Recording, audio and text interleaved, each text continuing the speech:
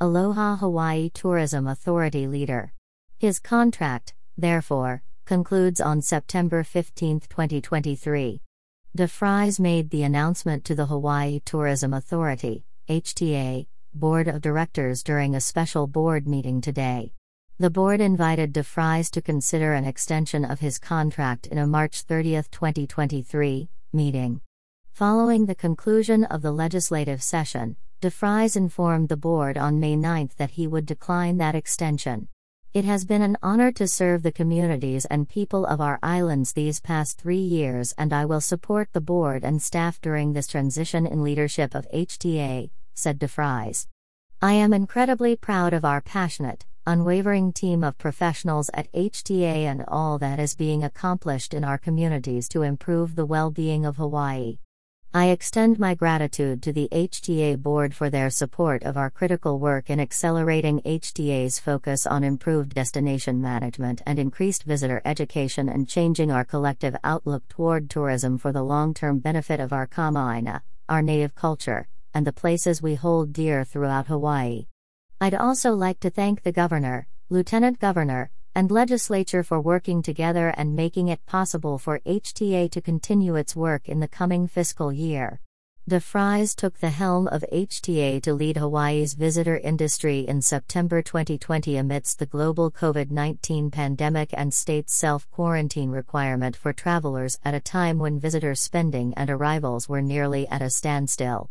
In September 2020, visitor arrivals were down 97.4% with only 18,868 visitors as compared to September 2019.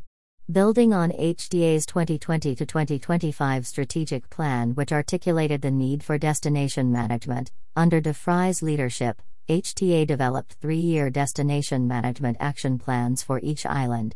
This community-first, community-led approach to rebuilding, redefining, and resetting tourism is making positive strides as HTA works in collaboration with fellow government agencies, visitor industry partners, and community members toward a regenerative model of tourism for all of Hawaii.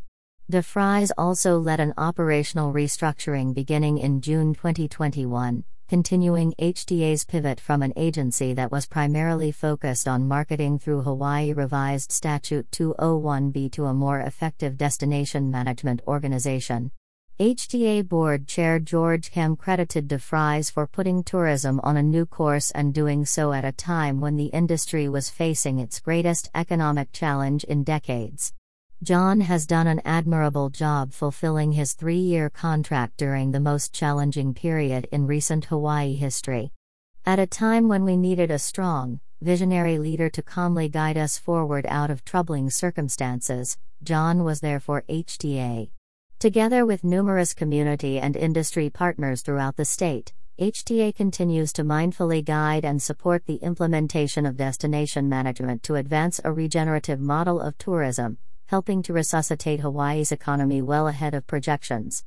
In the first 4 months of 2023, total visitor spending increased significantly by 21.7% to $7.09 billion despite fewer arrivals compared to the pre-pandemic first 4 months of 2019, continuing the trend of higher visitor spending with fewer visitors to Hawaii.